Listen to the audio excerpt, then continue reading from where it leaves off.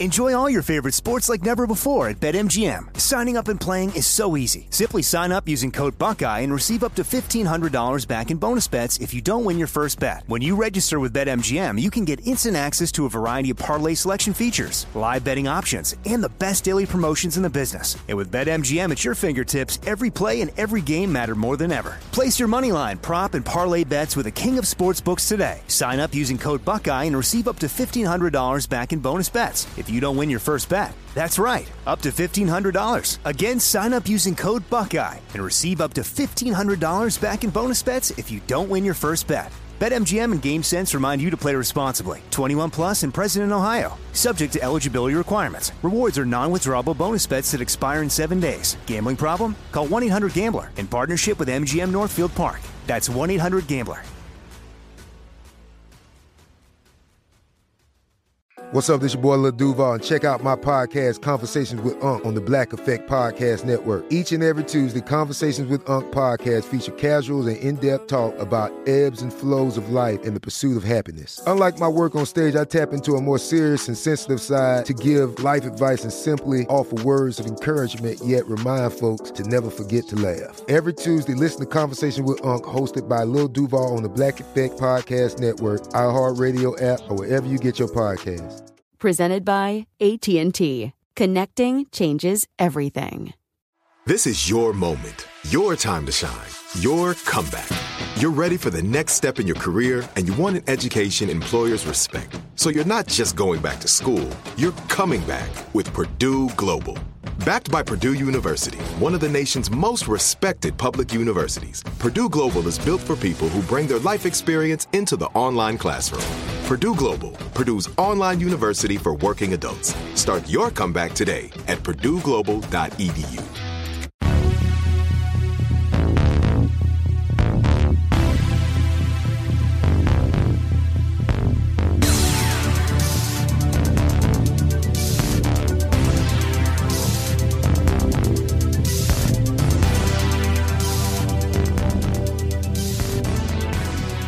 You're listening to 100 Words or Less with Ray Harkins.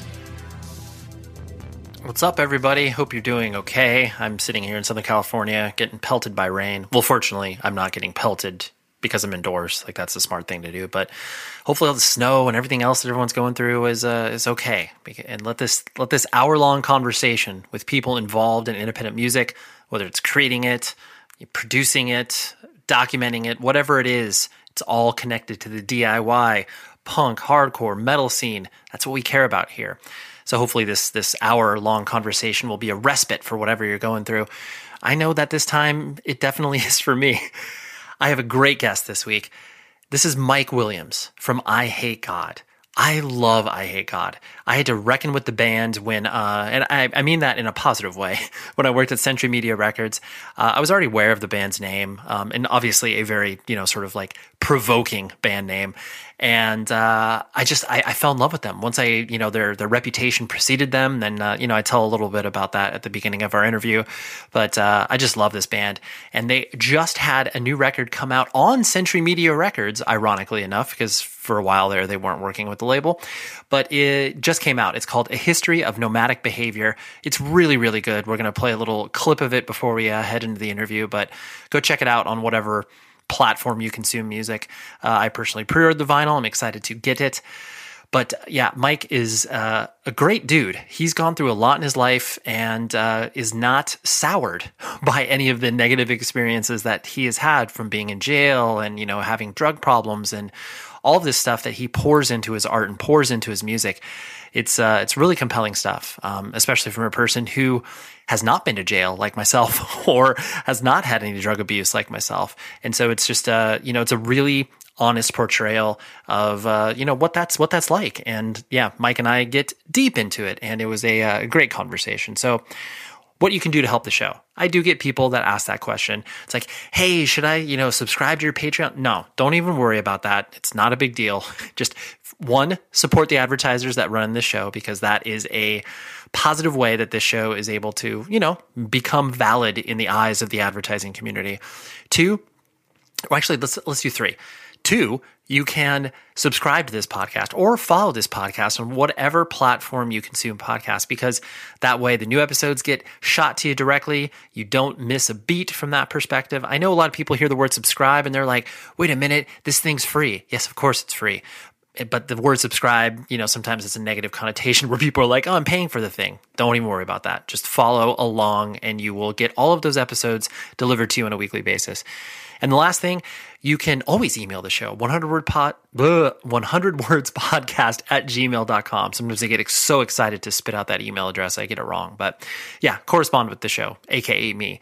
I love hearing from people, love hearing their experiences and, whatever else you got. I'm there for it.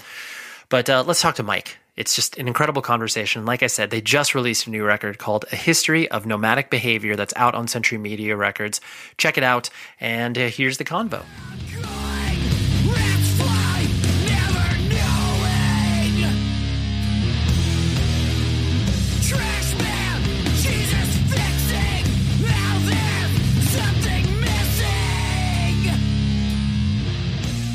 I'm 40 years old. I've been, aware of the band for, quite some time, but, I'm a punk and hardcore kid and kind of came through the, scene that way. And, it was interesting because I actually worked at Century Media Records for about 10 years in the 2000s.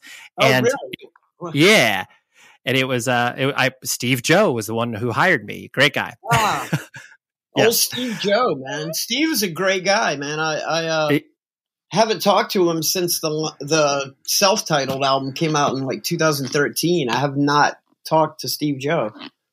Yeah, he's great dude. But yeah, so working at Century Media, that's where I really got tuned into you guys. And frankly, partially because so many people were, the legend of I Hate God loomed large within those walls. And I'm sure it's extremely funny for you because, there's clearly a mythology about yourself and the band that exists, some true, some not true. Sure, yeah. Is it funny for you to hear anecdotal stories about, yourself that are not even remotely true or are partially true? And you're just like, where did that even come from?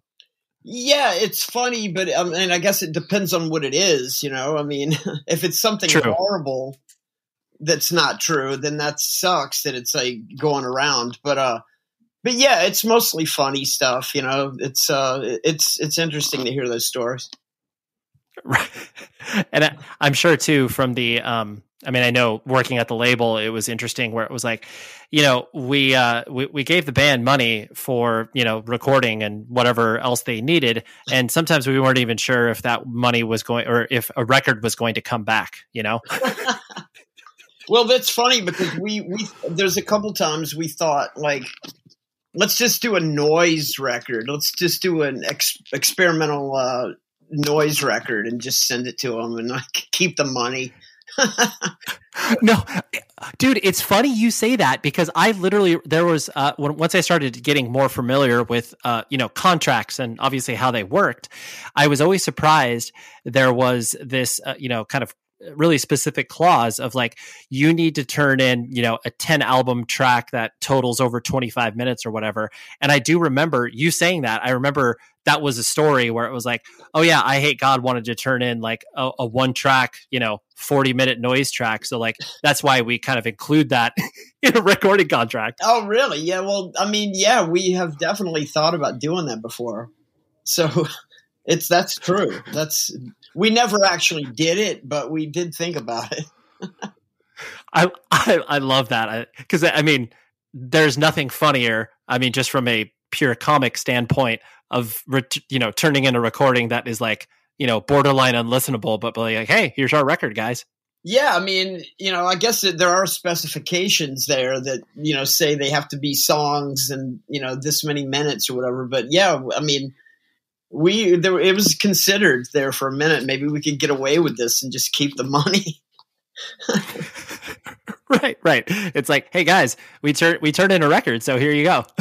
Yeah, right. I'm sure someone's done it somewhere, but no, we wanted to make music. We weren't super happy with that label, at certain times, but we got our stuff out. And I mean, when Steve Joe was there, it was starting to become a better label, I think.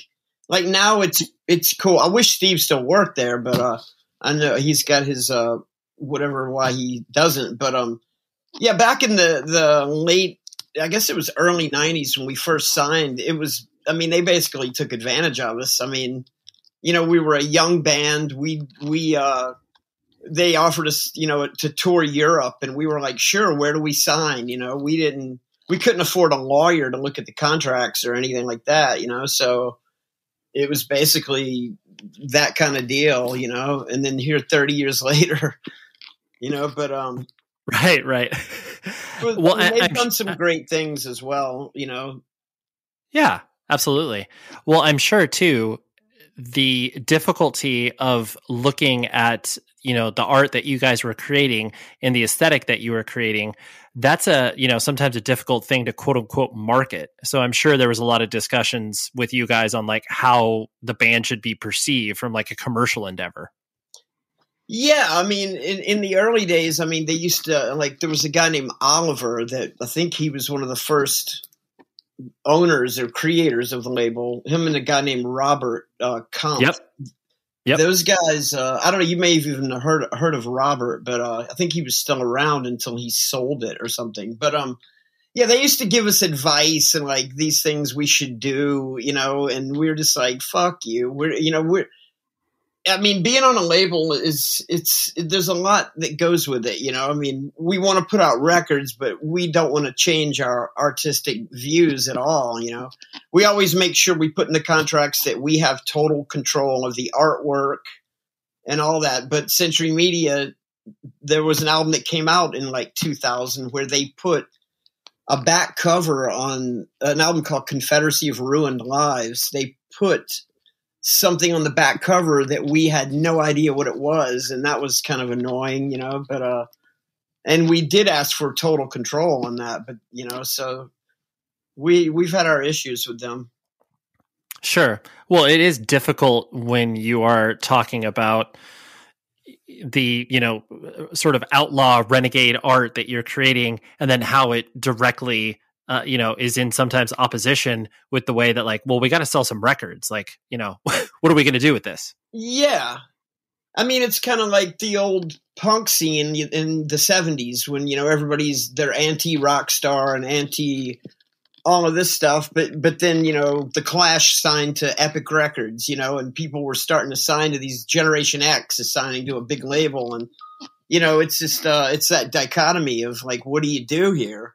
You want to spread your art the way you want a lot of people to see your art and your music, but how do you go about that? So we've kind of always been at war with labels and things like that. I'm not a big fan of labels, but they are helpful, especially, bigger ones that can distribute your stuff.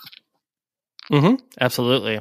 Which we'll dig into that a little bit later, but I wanted to put the focus more on you, where I know that, you were born and raised in North Carolina. What year did you, or I guess how old were you when you moved out of North Carolina down to New Orleans? That was like 77, 78, end of 77. It was my dad passed away at the end of 77, and me and my brother moved to New Orleans after that. Got it. How old were you at the time? Like, do you have any memories of North Carolina or? Oh, sure. Yeah. I mean, I had a decent growing up. I mean, I guess, my father was abusive, but that kind of happened later. I've got good memories of it too. I mean, it was, North Carolina's beautiful. We used to take trips and go to Myrtle Beach and, the Outer Banks, and all that, Cape Fear and all that stuff. So we had some good times. I still love the beaches there a lot. Mm-hmm. What, I've never been to a beach in North Carolina. I've been to North Carolina many times, but how does it, differ from the rest of the coasts, as it were? I don't know. I mentioned Myrtle Beach, but actually Myrtle Beach is in South Carolina, but that we would go there for vacation since they're so close. But the Outer Banks is off the coast of North Carolina. It's just very cool. I don't know how to describe it. It's been so long since I've been there. but it's just always in the back of my mind. There's just white sand and it's very gorgeous, you know, but there's some kind of like haunting. Maybe that's just me though. Maybe that's my problem, but there's just like this haunting vibe that it gives off to me. It was also like the coast where a lot of shipwrecks happened. And it was a lot of like, it might sound silly, but it was a lot of pirate activity out in those oceans back way, you know, in ancient days. And a lot of that stuff, like Blackbeard and stuff, happened off the coast of North Carolina. So I don't know, something about the shipwrecks and the white sand, and I don't know. It's just, there's this a certain image it gives off to me, and I still just think about it all the time. Sure, it's the atmosphere, as it were. Yeah, for sure. Yeah. And I know like your family structure, like you mentioned, older brother, your father passed away. And was your mother in the picture, or was she gone by that point?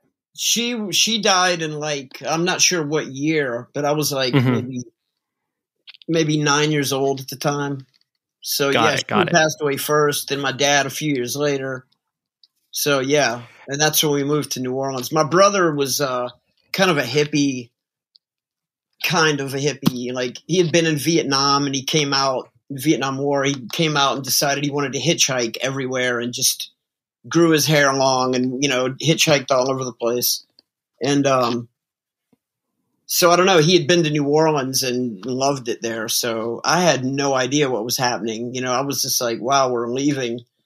But I'm so glad that it happened. You know, I mean, if I was stuck in North Carolina, like, I mean, he took custody of me, you know, so I could have gotten sent to an aunt or somebody like that. And I mean, that's insane. If that would have happened, I'm sure I'd be a whole different person, you know? Absolutely. Well, I mean, that's really kind of special that, you know, your brother took the responsibility because, you know, sometimes kids are just like, you know, oh, I'm not ready for this in any capacity, so I can't do this. Yeah. I mean, he was, you know, he's a lot older than me, but, he's like 20 years older than me. So I don't know if he wanted to like 100% at first, you know, but it's really cool of him that he did that, you know, and actually put the effort into it to take care of me. And because he didn't want me to go to some other relative, you know, so, you know, my brother was into music and art and all these things, which obviously rubbed off on me. No, absolutely. Well, and I'm sure too, you felt, you know, that much more kind of bonded with him. Like, did you kind of look up to him as like a, you know, father figure in a way because of that relationship you guys developed? Well, I mean, I still think of him as a brother. He's still around, actually. Yeah, I always thought of him as just my brother. I think that could be something to do. I rebelled a lot with him. I mean, I gave him a lot of strife.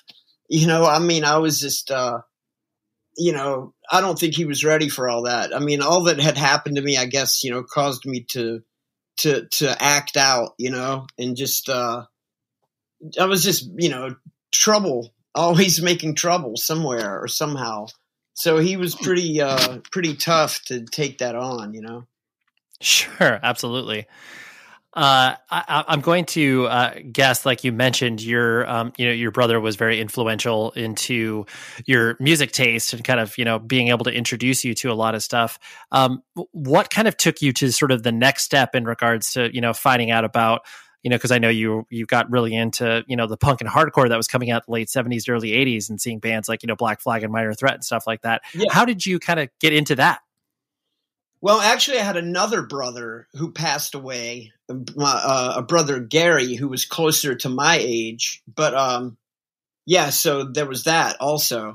Okay. He had more of the record collection that I enjoyed, I think. You know, having two older brothers is great when you're a kid, so, you know, especially if you like music. So, I dug into his collection, and I loved Alice Cooper and Black Sabbath and The Who. You know, I loved that stuff. I mean, there's the Rolling Stones. There's a ton of other stuff too. But I don't know. I think that led me on the rock path, you know, somehow. And like, of course, anybody my age was probably into Kiss.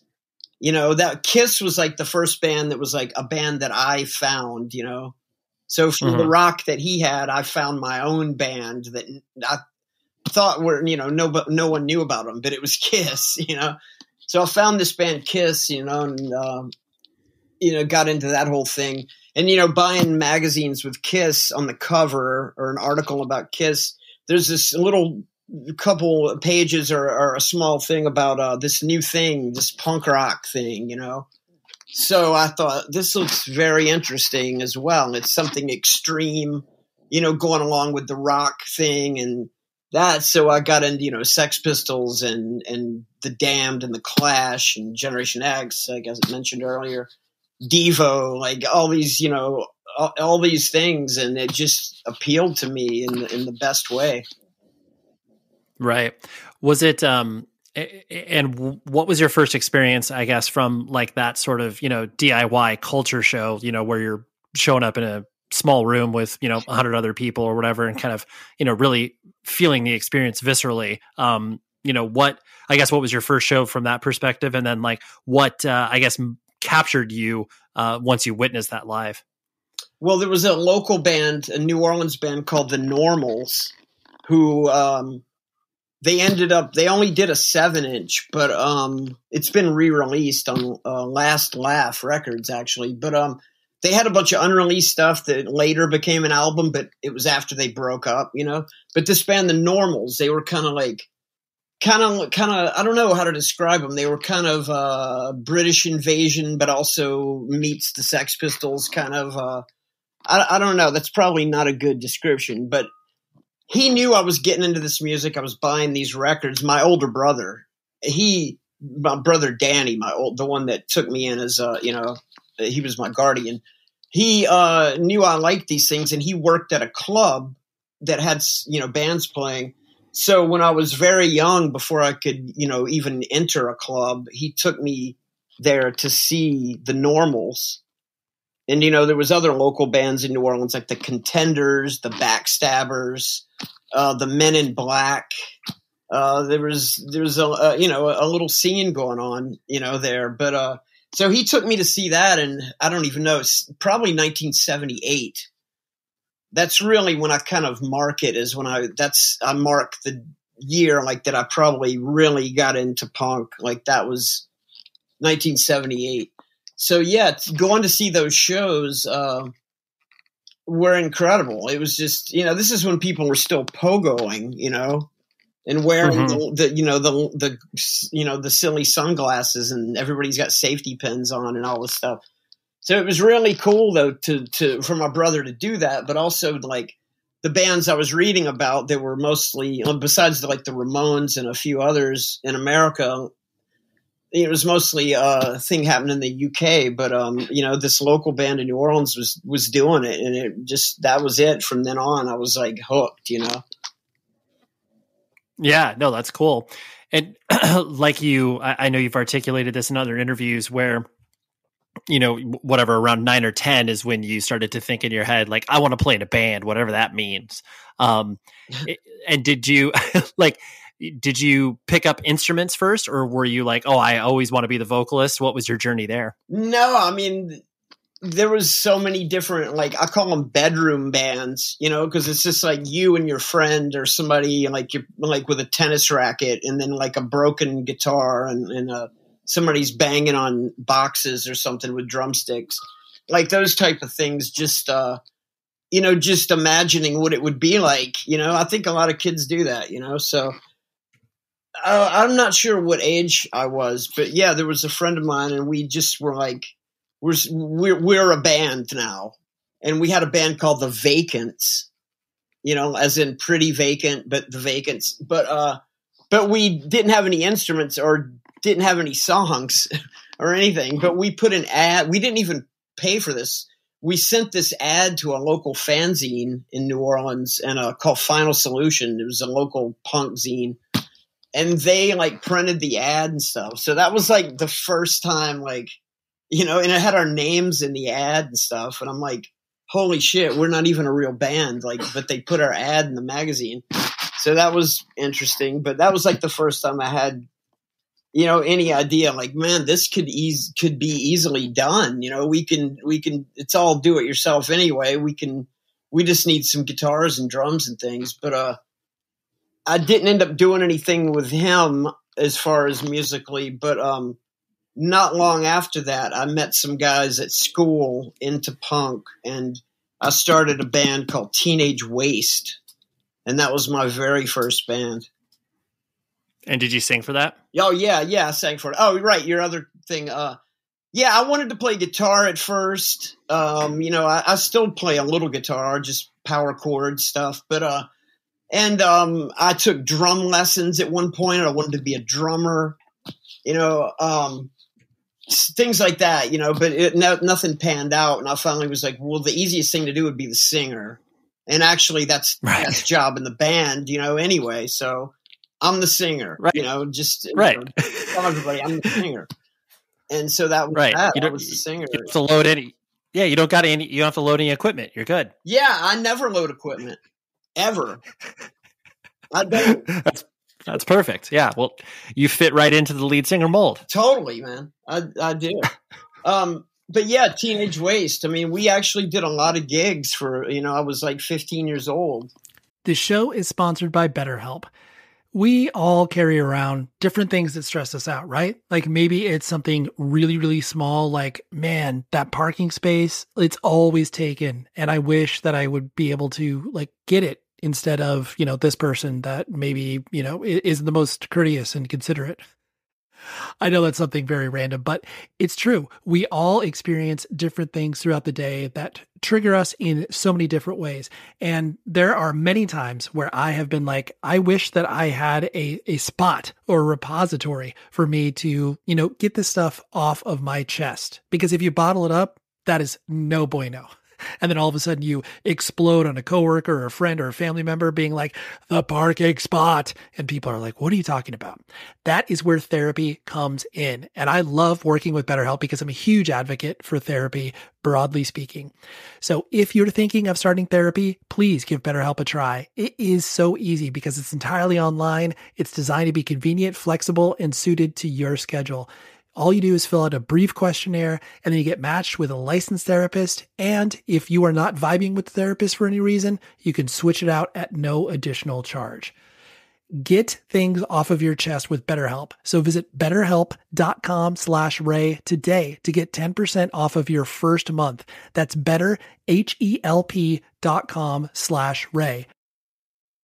Enjoy all your favorite sports like never before at BetMGM. Signing up and playing is so easy. Simply sign up using code Buckeye and receive up to $1,500 back in bonus bets if you don't win your first bet. When you register with BetMGM, you can get instant access to a variety of parlay selection features, live betting options, and the best daily promotions in the business. And with BetMGM at your fingertips, every play and every game matter more than ever. Place your moneyline, prop, and parlay bets with the king of sportsbooks today. Sign up using code Buckeye and receive up to $1,500 back in bonus bets if you don't win your first bet. That's right, up to $1,500. Again, sign up using code Buckeye and receive up to $1,500 back in bonus bets if you don't win your first bet. BetMGM and GameSense remind you to play responsibly. 21 plus and present in Ohio. Subject to eligibility requirements. Rewards are non-withdrawable bonus bets that expire in 7 days. Gambling problem? Call 1-800-GAMBLER in partnership with MGM Northfield Park. That's 1-800-GAMBLER. Are you looking for the perfect move-in ready home this spring season? Now's the time to buy at Fisher Homes. For a limited time only, enjoy below-market interest rates starting at 5.375% APR, 6.139% APR. With these exclusive lower rates, you can save hundreds on a move-in ready home and start enjoying the benefits of homeownership even faster. Schedule your personal tour with one of our new home specialists at FisherHomes.com and make this spring the season you find your perfect home sweet home. Financing provided by Victory Mortgage, LLC, NMLS 461249, Equal Housing Lender. You're probably running out of things to wear, right? Like whether it's, you maybe just don't do laundry very much, or you're kind of sick of the same old stuff that you're wearing day in and day out. How about get some new band merch? Because I know myself, I love getting a new t-shirt in the mail or a new hoodie or a new scarf, whatever it is. You can go to rockabilia.com. You knew it was coming, but I love Rockabilia. Use this code PC100words. That gets you 15% off your order immediately. Use that code and it shows support to this show. So PC100 words. They are an amazing, independently run company that ships all of your merch out quickly, efficiently, and plus, they have so many things you can choose from. Like I've told you this before, they have over 500,000 items. And no joke, you can get lost in the rabbit hole where you're just like, I wonder if they have this band merch. Oh, wow, they do. And I've seen some really, really cool long sleeves. I'm a huge long sleeve dude. And I like it when I see bands putting their long sleeves out with some rad sleeve print. And like, I mean, I saw some Metallica merch. I'm not a huge Metallica dude, but I looked at this merch and I was like, probably going to have to order that Ride the Lightning white long sleeve. They got some rad sleeve print. But anyways, Rockabilly.com, the best place for merch on the internet. Use this code PC100words, and again, 15% off. You can't beat that deal. Trust me. Like if you go to the website, you'll be like, oh, 10% off. Not if you're listening to this podcast. So PC100words. Now here's the rest of the interview. I'm guessing that you're, as your brother was kind of, raising you, and you were, starting to like get really into this subculture. Was your brother like pretty permissive with what you were kind of like bringing home and getting into, and left you to your own devices? Or was he like, hey, Mike, like, what is this stuff? Like, what are you doing? No, I don't think he knew really what was going on. And he probably thought like, there's no way he's got a band, like some of the members came over, like, my guitar player, Bruce, he came over and like, my brother didn't like him immediately. He thought he was a bad influence on me. This guy, like, he looked the part, he looked like a punk rocker, so that wasn't, my brother, I think that was when my brother, before that, I don't think he really thought I really had a band. Maybe he thought I was just imagining this whole thing, but I did have a band. We'd rehearse during the day or something like that, and I would come home, but once we started getting gigs, I had to, I had to figure out a way to do the gigs. So I started like sneaking out or, making like a fake school note, from my teacher and saying that I'm going to an event at the school, something like that. And I would go play a gig and then come home. But, it just slowly graduated into me. I ran away from home and I would just leave for the weekend and then come back and, and that wasn't good. He didn't, wasn't happy with that. So, yeah, that's yeah. It. Yeah. Yeah, that's tough. What did you, I'm going to presume that school was not engaging for you. Like, you weren't, getting straight A's or anything like that. Like, did you care about school in any capacity, or was that just something that you had to do? I guess at one point I cared about it, but it started being boring. I mean, the only classes I liked were the ones where the teachers were cool and nice to me, and so, I mean, I loved English and I loved reading and spelling and all these things, but anything other than that, I wasn't that hip to, Yeah. And I guess as you were navigating that, did you have any perception of what a quote unquote life path would look like? Like, oh, I'm going to grow up and, be this person or be this, career? Or was that just basically so far removed from you that you didn't even entertain that thought? I never even thought about it. None of me or my friends, I don't think, did.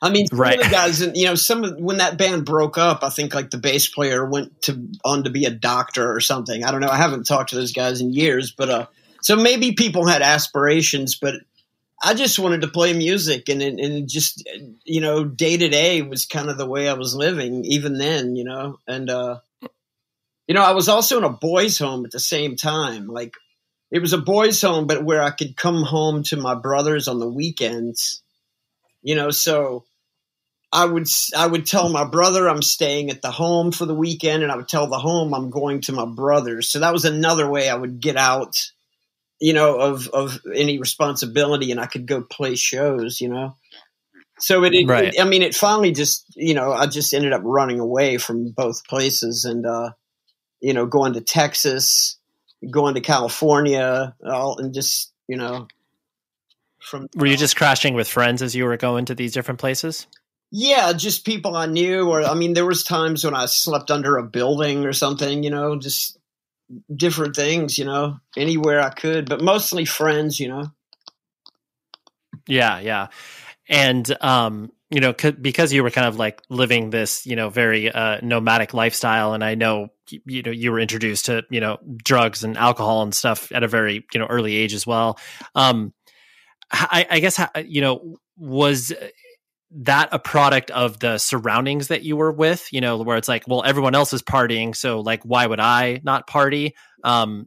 I guess, how did that? Yeah.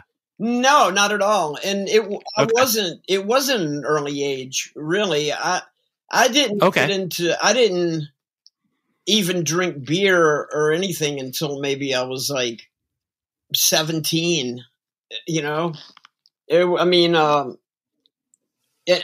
smoked pot later than that, like that was, I was, I admired the DC scene and Minor Threat and all that, but we were not going to say we were straight edge or anything. I mean, we would say it jokingly, but we weren't, somebody would put an X on their hand and, it was kind of a silly thing because we knew we weren't from that city. So we're not going to, steal this thing. But so we none of my friends really were into anything until I got a little bit older. And, we started having a beer here and there to show. It wasn't peer pressure or anything. It was just like, I'm 17. I'm going to start, drinking beer. Maybe 16 is probably more like it. But Okay. start having a beer here and there, and I liked it. I enjoyed it.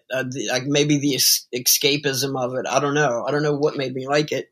But then, from Sure. there, later I, started smoking weed and then it goes from there. Right. Yeah. And then, once stuff becomes more available, it's like, well, yeah, why would I not try that? Well, it's like, it's not really, available, but more like, what's next? It's just like with music. It's like, what's the next extreme? Like, what can I get into now that's going to be exciting?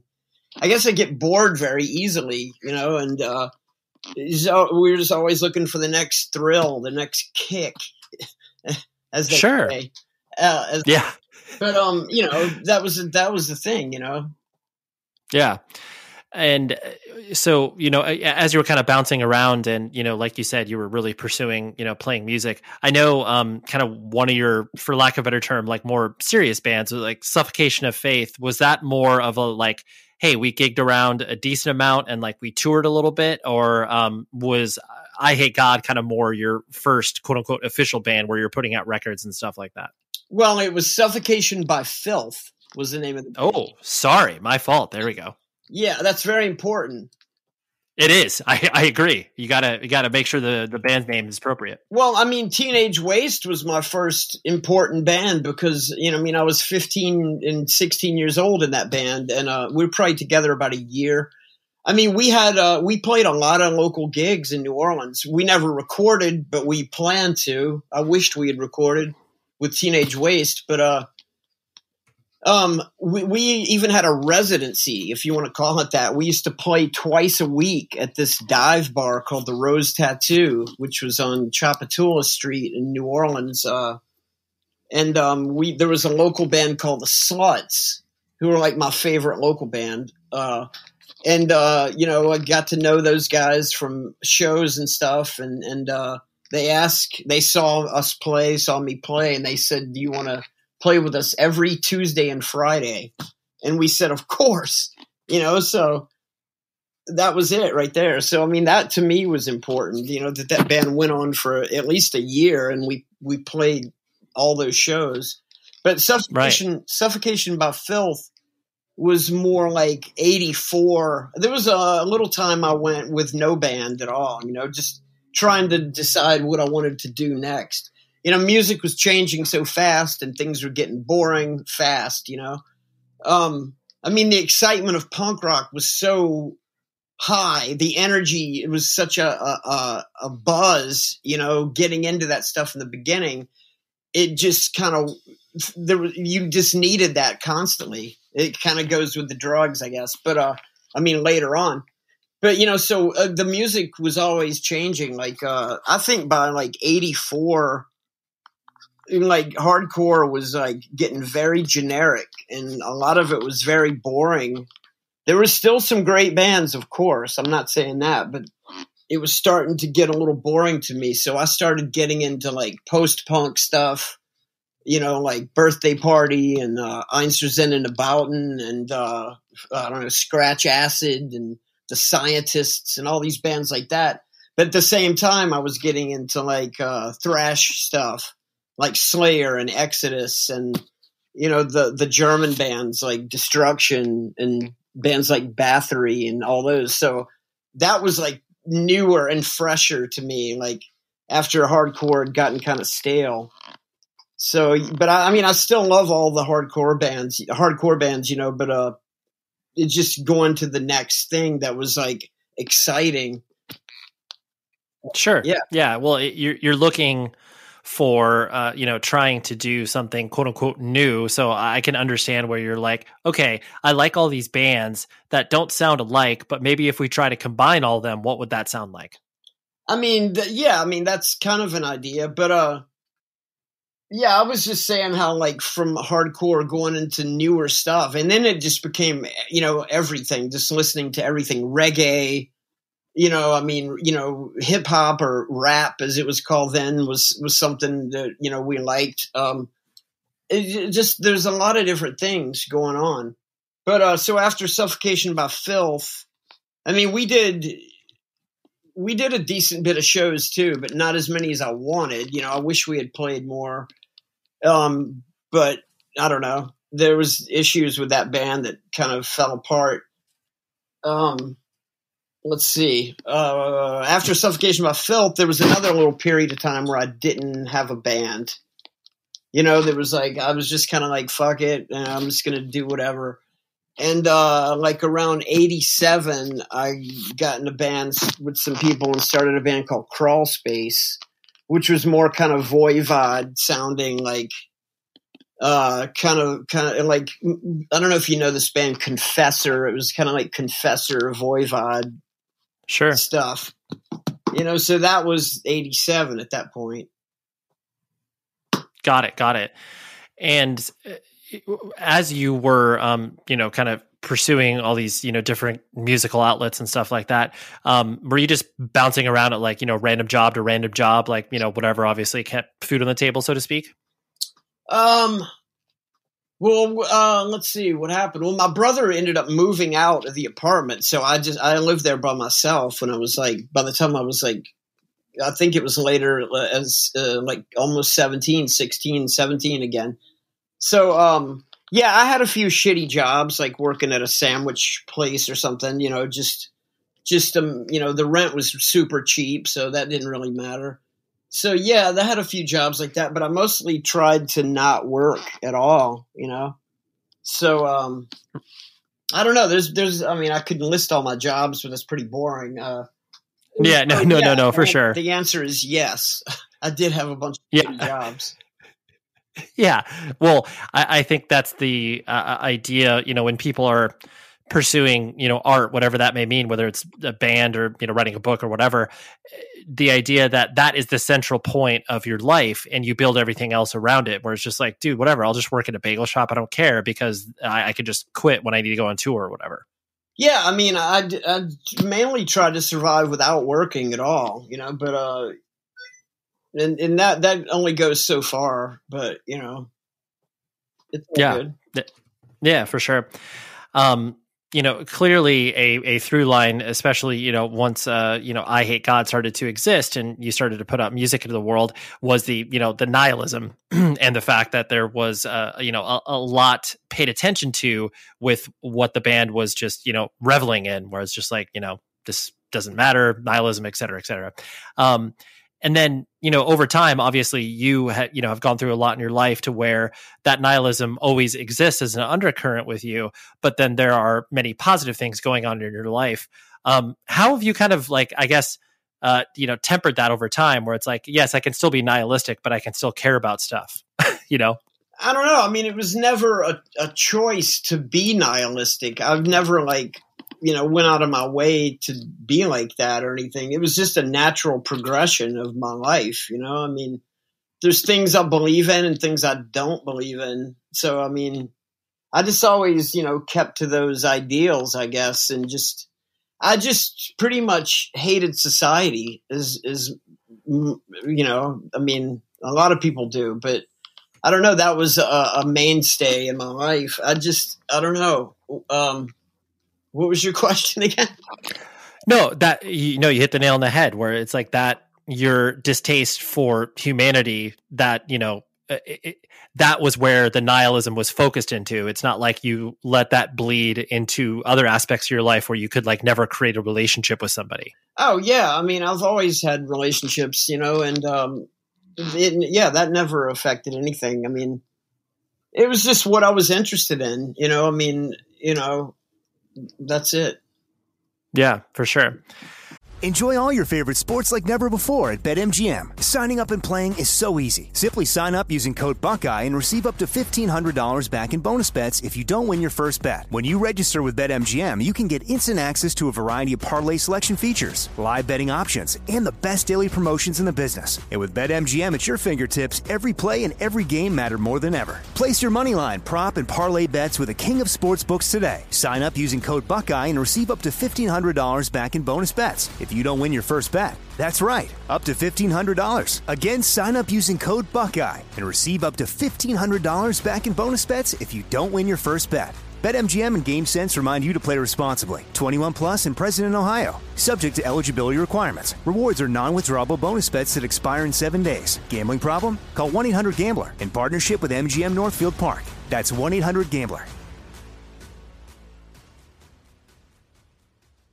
Are you looking for the perfect move-in ready home this spring season? Now's the time to buy at Fisher Homes. For a limited time only, enjoy below-market interest rates starting at 5.375% APR, 6.139% APR. With these exclusive lower rates, you can save hundreds on a move-in ready home and start enjoying the benefits of home ownership even faster. Schedule your personal tour with one of our new home specialists at FisherHomes.com and make this spring the season you find your perfect home sweet home. Financing provided by Victory Mortgage, LLC, NMLS 461249, Equal Housing Lender.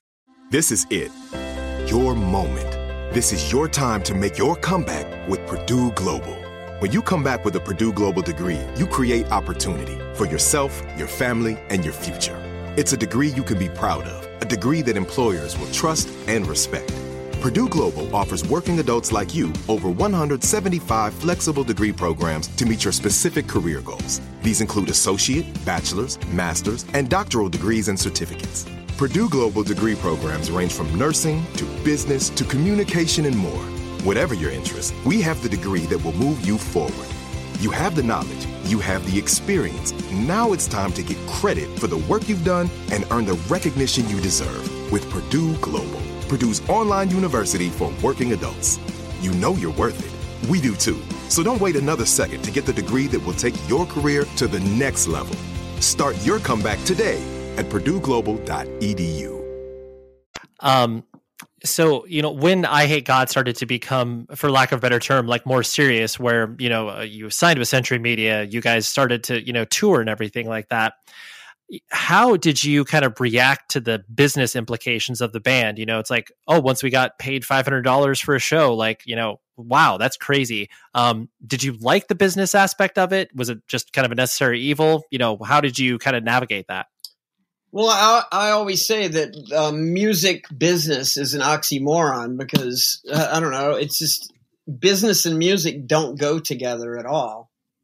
But we didn't take I Hate God seriously till we had, I mean, I don't even know if we still do, but we all had other bands at the time. When I Hate God, the idea for I Hate God started in 1986.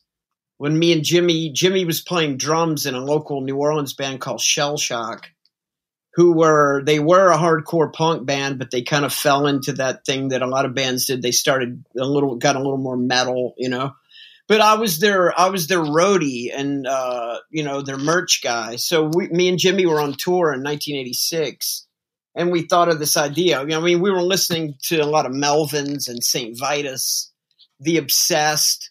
But also, tons of other stuff. But my hardcore punk roots, were always there. So like from Black Flag and Black Sabbath is what the simplified version of that is. that's what we wanted to do a band like. And we were hearing it in our heads, like the Melvins were out, and there was a couple bands doing similar things, but we didn't actually get the band together till 1988. And I wasn't even in it on the first incarnation of the band. There was another singer before me. He's actually the guy that thought of the name of the band and all that. This guy, Chris.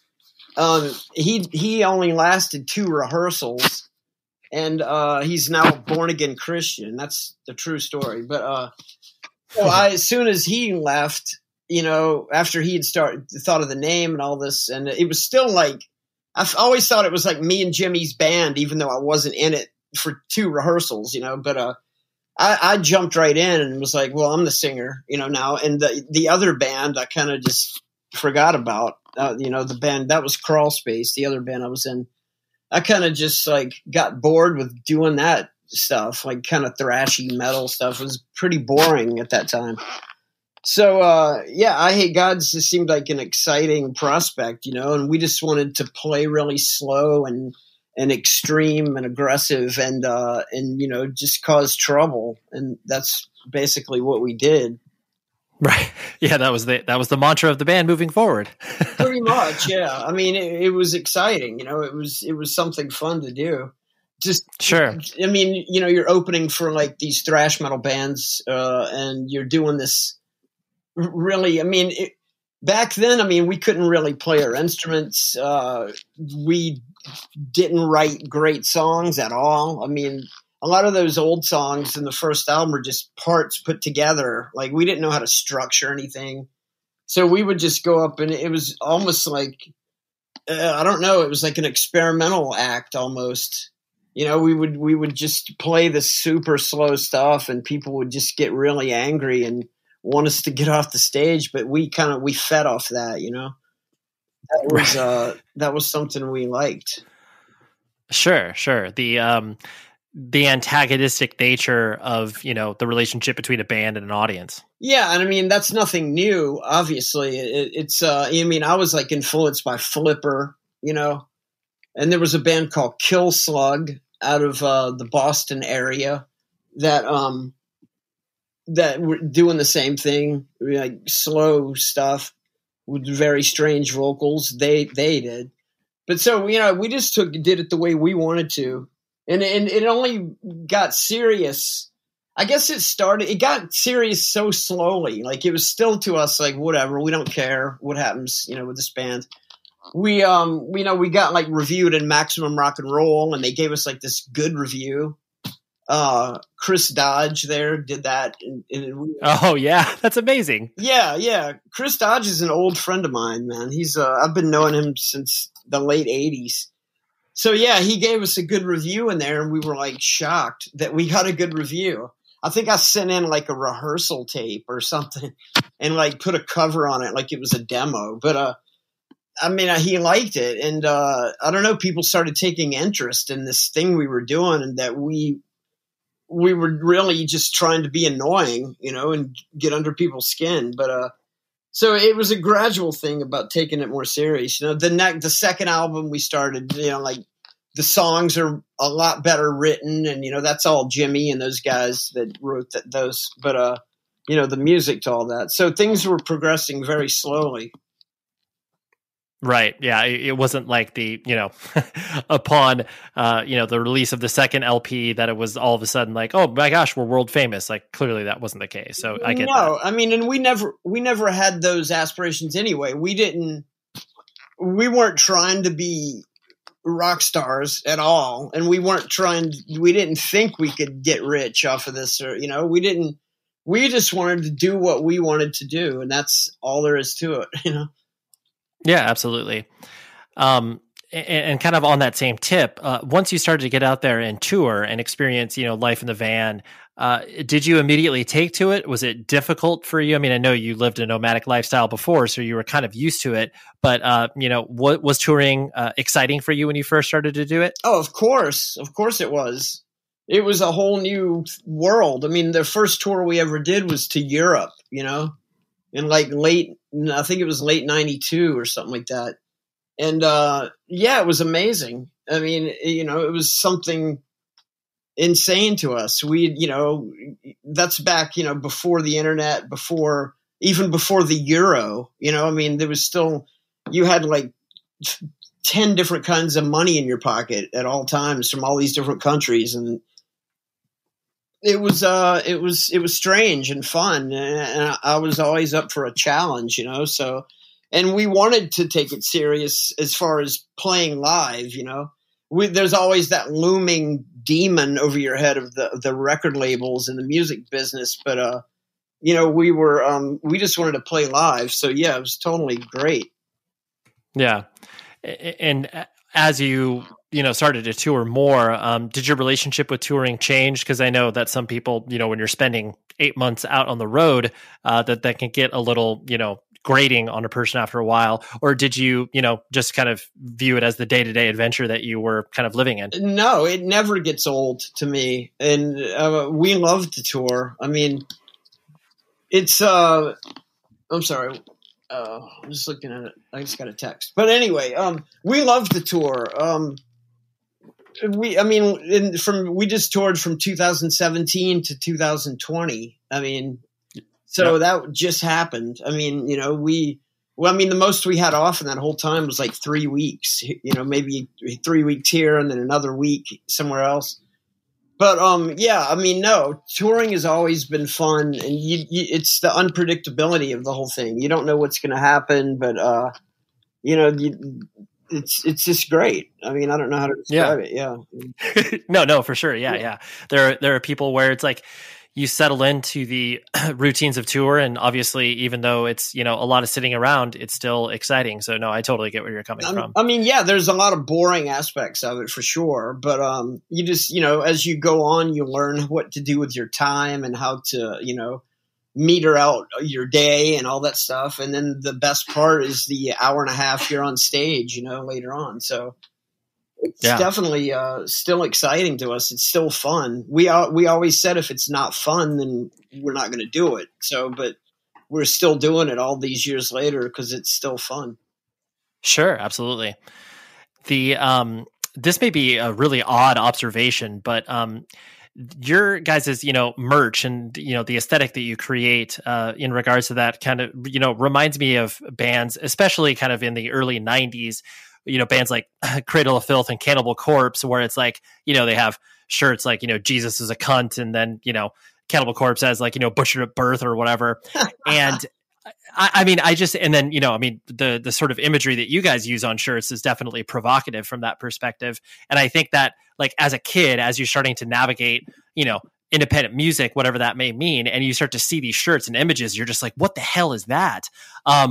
Is that just like, is that fun to, kind of hear that feedback from people being like, oh, I'm never freaking to get that I Hate God shirt or whatever, like, or is that even part of your consideration as you're pulling that stuff together? I think those bands are silly, the ones you mentioned though, but, yeah, I mean, the only shirt I think we ever made that was even like transgressive like that was the Kill Your Boss shirt, and then that's not even that bad.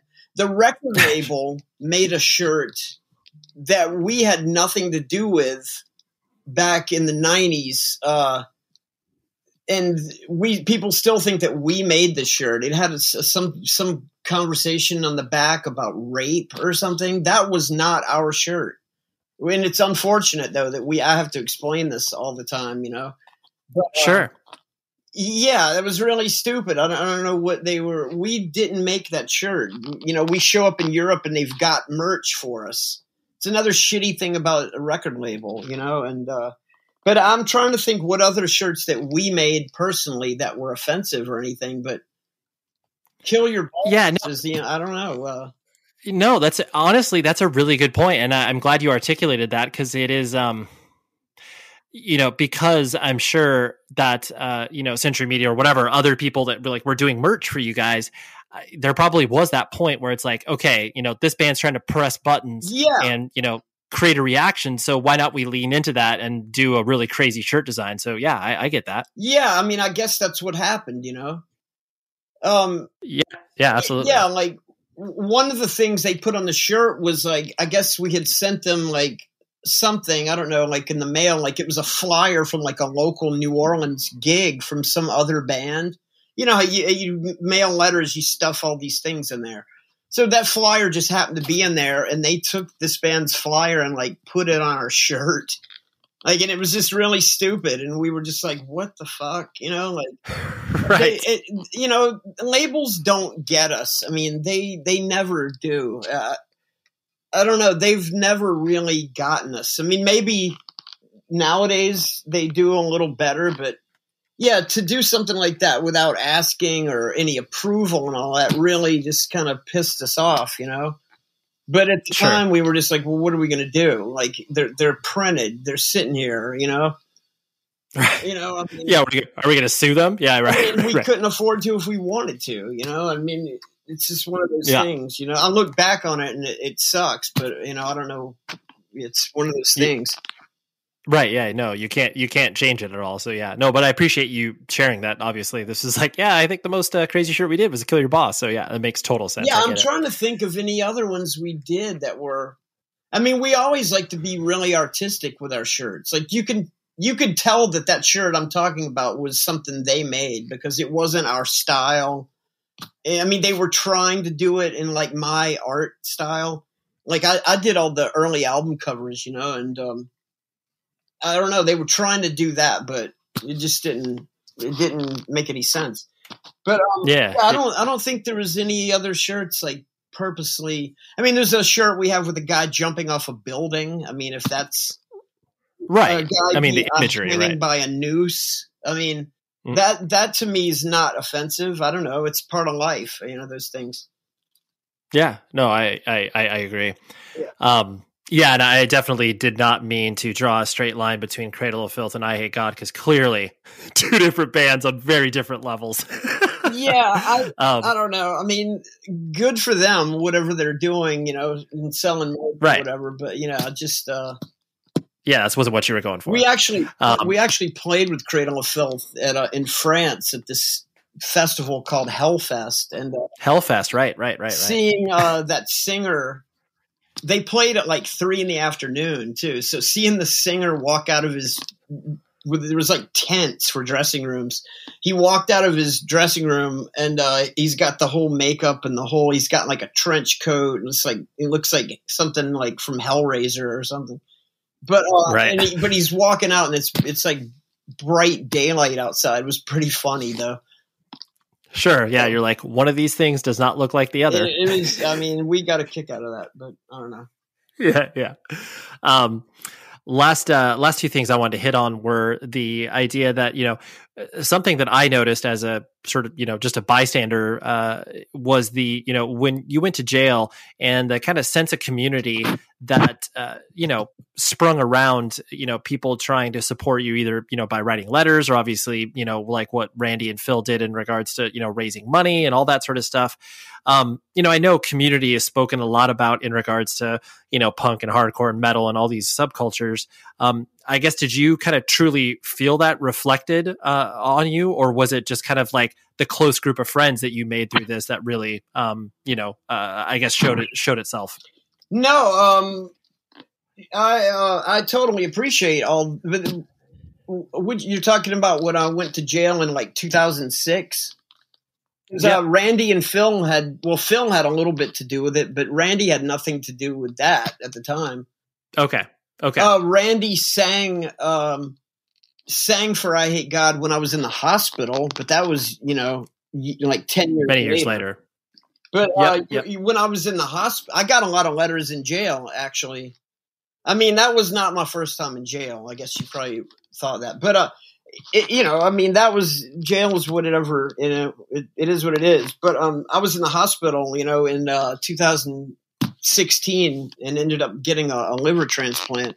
And there was, you know, Randy went out and did some shows with the band because these shows were already booked. We were going to tour with Discharge, who were like one of my favorite bands, but I couldn't do it. So Randy did it. And I'm glad the band did that because just, it's discharge.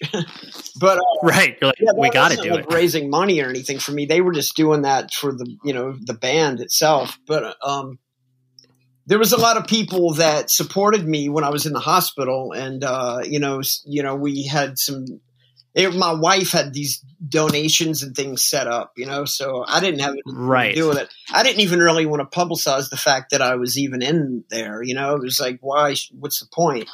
But anyway, so yeah, that was overwhelming as far as the fans go and the people. And I was really thankful, that actually kept me going while I was in the hospital was, people writing and, wishing me well or, all this stuff. It was a positive thing in my life at that time. Oh, that's great. No, it's awesome because, sometimes you can feel like that might be lip service that's paid to, it's like, oh, the community of metalheads or community of hardcore kids. And, when you see it in real life, that's when it's like, oh, that's meaningful. Yeah. I mean, it was, people of all kinds and all that, like all types of music, Yep, absolutely, for sure. I mean, we don't. I Hate God does not consider ourselves a metal band at all. I don't. No. I don't. We obviously get lumped in that category for some reason, but I mean, we have people of all types that come see us. We have all the weirdos and outcasts that get kicked out of other shows at our shows. So. Right. Yeah. No, totally. And kind of. Not too dissimilar to what I was bringing up at the very, very beginning in regards to, I'm sure it's funny for you to, hear stories about, the band and yourself that, either are or not true. But I'm sure that many people come to, either your shows or meeting you and obviously have a preconceived notion about who you are. Is it one of those things that, you find it, interesting that people have built this, for lack of a better term, like mystique about you, that it's like, oh yeah, like Mike from I Hate God, like he's nice, but he's kind of crazy and like whatever they're putting into their own heads. Is it funny for you to kind of have that, for lack of a better term, like reputation or celebrity? I mean, it's cool and all, but I really don't know what people think about me. I mean, only when they write me on social media and say, fuck you, we hate you, Sure. That's one thing. But no, I mean, I don't know if there's any mystique or anything like that. I don't know. I mean, I'm sure people have people don't, they don't dig deep enough to find out the real facts, They kind of just go on the surface of things and just, they don't, they just assume things, and I think that's kind of silly. I mean, it's there's so much to this band, and there's so much to my life and history and all these things. There's crazy stuff that's happened, and then there's, we're actually kind of positive, fun people. The band is the catharsis for us, to get on stage and play this dirty, filthy, nasty, feedback laden music, and the artwork and the lyrics and all those things the lyrics are just about reality and that things that are real that people don't want to face, but underneath all that we're decent people, and people should seek that out and find out more before they start saying stuff. Right. Well, I guess on that same note, what would be something that I guess would either, surprise people about you, where it's just like, oh, you know what Mike's really into? Like collecting Beanie Babies or something like that's an extreme example, but what's something that you could think of to, surprise a person that they may not know about you? I don't know. I think pretty much people know that I like a lot of different things, and I'm open-minded about everything. I mean, it's no secret that I'm an ABBA fan, but I don't know. Sure.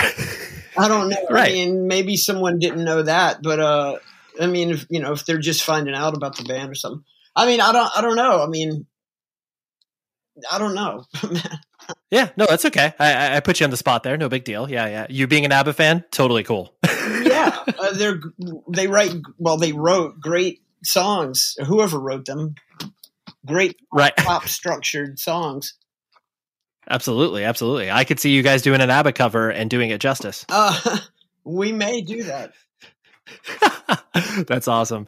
Well, Mike, thanks for hanging out, dude. I really appreciate you, ping-ponging around all these random places. But thank you so much for your time. Yeah, man, no problem. Good talking to you. Let's go. How about that conversation? Mike Williams. Thank you very much, Mike. And thank you very much, Monica, his publicist, for putting this into motion and executing it. Because I was excited to have this conversation with Mike. Like I said, I've always liked his band and wanted to pick his brain, and we accomplished that. So next week is another, again, I just love the wide palette of guests that we can bring onto this show because they all fall into that awesome DIY independent music world. Next week, I've got Dylan Baldy from Cloud Nothings. This was a really fun conversation because, he's just a super open guy, very chill. We actually go through a saga that I'm trying to figure out if I leave in there because he was actually getting his dinner delivered to him and they kept calling him, telling him like, oh, we're out of beans. Can we switch this out?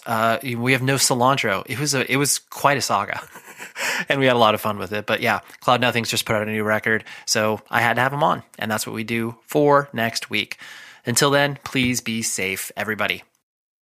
The show is sponsored by BetterHelp. Trust me in saying that no matter who you are, mental health challenges can affect you, and how you manage them can make all of the difference. That's why everyone should have access to mental health support that meets them where they are and helps them get through. BetterHelp provides online therapy on your schedule. It's flexible, simple to use, and more affordable than in-person therapy. Connect with a licensed therapist selected just for you. Learn more at BetterHelp.com. That's BetterHelp.com. With the Lucky Land Slots, you can get lucky just about anywhere.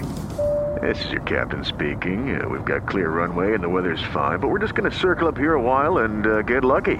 No, nothing like that. It's just these cash prizes add up quick. So I suggest you sit back, keep your tray table upright, and start getting lucky. Play for free at LuckyLandSlots.com. Are you feeling lucky? No purchase necessary. Void where prohibited by law. 18+ terms and conditions apply. See website for details. This is Malcolm Gladwell from Revisionist History. eBay Motors is here for the ride. With some elbow grease, fresh installs, and a whole lot of love, you transformed 100,000 miles and a body full of rust into a drive that's all your own. Brake kits, LED headlights, whatever you need, eBay Motors has it. And with eBay Guaranteed Fit, it's guaranteed to fit your ride the first time, every time, or your money back. Plus, at these prices, you're burning rubber, not cash. Keep your ride or die alive at ebaymotors.com. Eligible items only. Exclusions apply.